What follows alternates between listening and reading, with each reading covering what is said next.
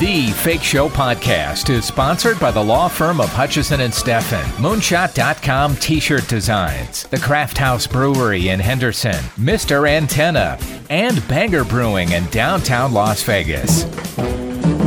It's The Fake Show with Jim Tofte. Well, I have known Chris Parnell for quite a while, really dating back to his Saturday Night Live days. Of course, he went on to play Dr. Leo Spaceman on 30 Rock and has done a ton of animated and film work ever since, including Rick and Morty, and of course, he does the voice of Cyril on Archer, co-starring John Benjamin. Archer is in the midst of a new season on FXX. Hi, Chris. Hey, Jim. Chris, how are you? Nice to talk to you again, and hard to believe that it's been 10 years of Archer, isn't it? I know, it's amazing. I feel so grateful and lucky.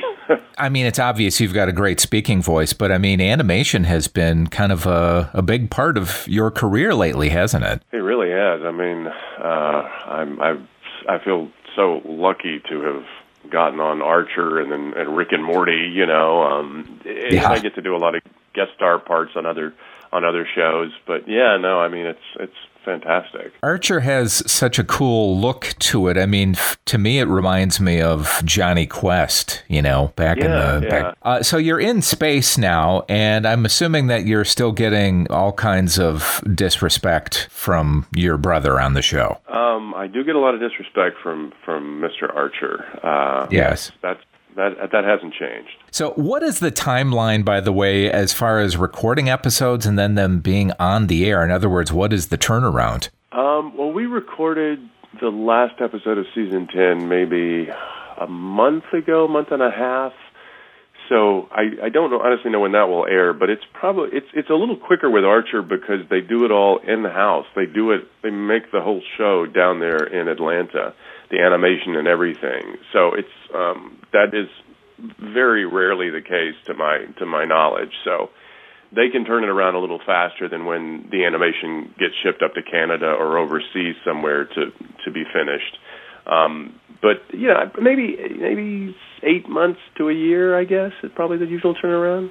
Yeah, I remember a long time ago reading about how Rocky and Bullwinkle, the original, they did that. They recorded it, edited, did all that stuff in Mexico, and the turnaround took a long, long time for that. Yeah, well, also, there was no computer animation back then to help out. Yeah. And I mean, the computers make a big difference. I mean, it's still hand drawn, but with a computer you can take out some steps, and definitely speeds up the process. Are you actually in the same room as any of the other cast members when you do it? No, we all do it separately at different times because some of us are here in LA, some are in New York, some are in Atlanta, and we're on the phone line, or at least those of us in LA and New York are on the phone line with Atlanta, and they're talking to us from there, directing us, and then if there's a lot of dialogue in a particular scene, somebody on that end will read it, play the scene with us basically, which is very helpful. But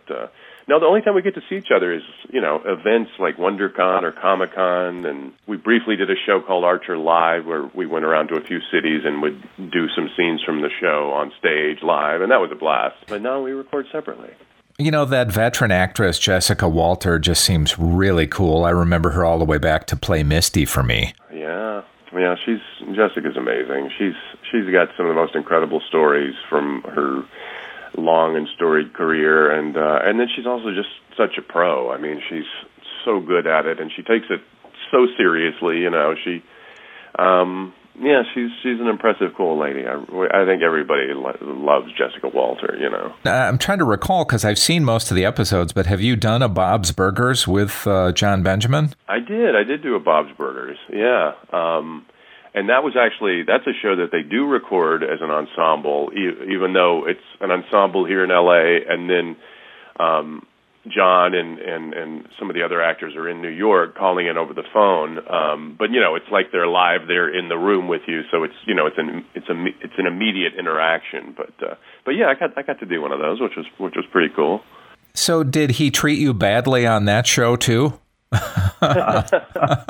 I don't think I got treated as badly on that one. No, Bob's a lot nicer than Archer is. So you're sort of a semi-regular on Drunk History. How great is that? Yeah, it's a pretty awesome show. They usually, reach out to me once a season and ask me to do something. And I think I've done every season of the show except one, which was when we had our second child. I think I was just too overwhelmed, so I couldn't put it together.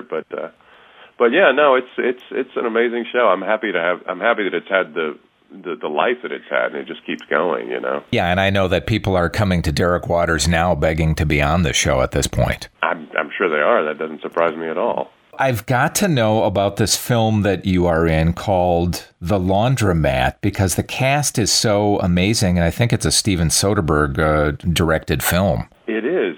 Yeah, that kind of came out of the blue. And let's be very clear. My part in The Laundromat is very, very minuscule, but I was All right. it was really cool to get to work with him, and it's me and Will Forte in the scene together.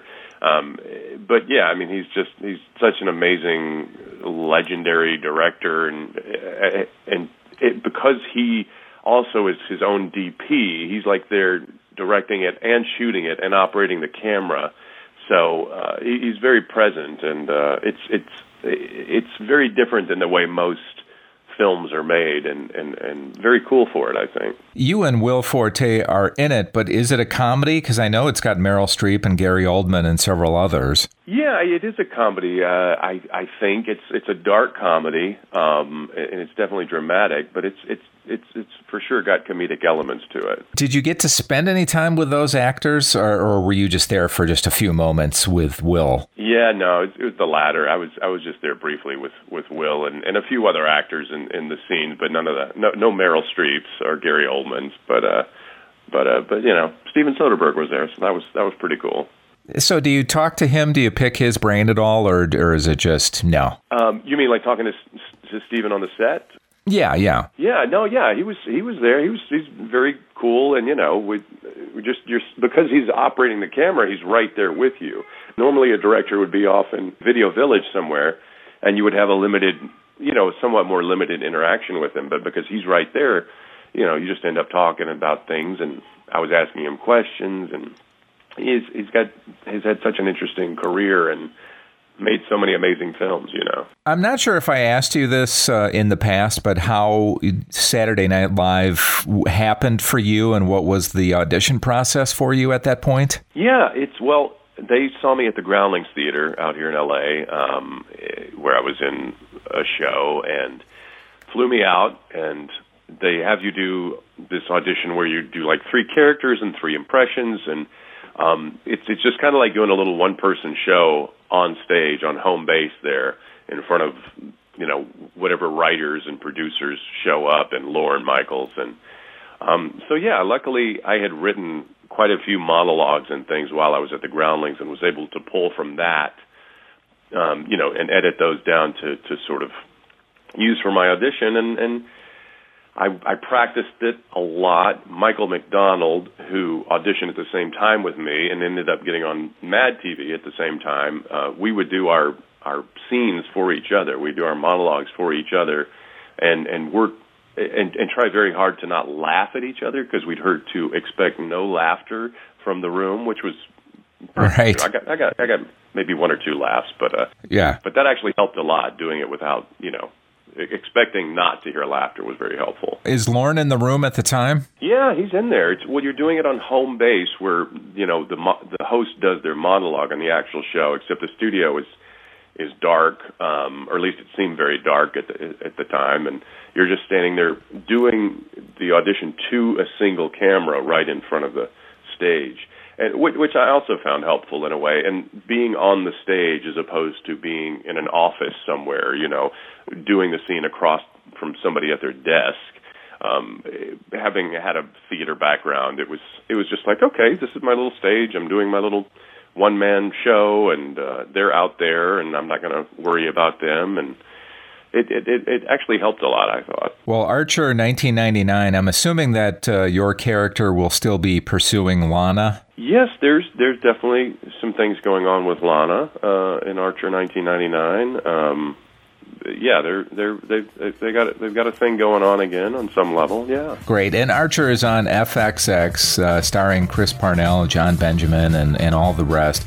Great to talk to you. Great to catch up, Chris. I appreciate it. Yeah, great talking to you. Thanks for having me on. Look for Chris in Archer, 1999, and of course, the film The Laundromat with Meryl Streep. That ends this edition of The Fake Show. Thank you so much for listening. I'm Jim Tofte, and I'll see you back here next time. Take The Fake Show on the road by listening on SoundCloud, Stitcher, iTunes, and thefakeshow.com.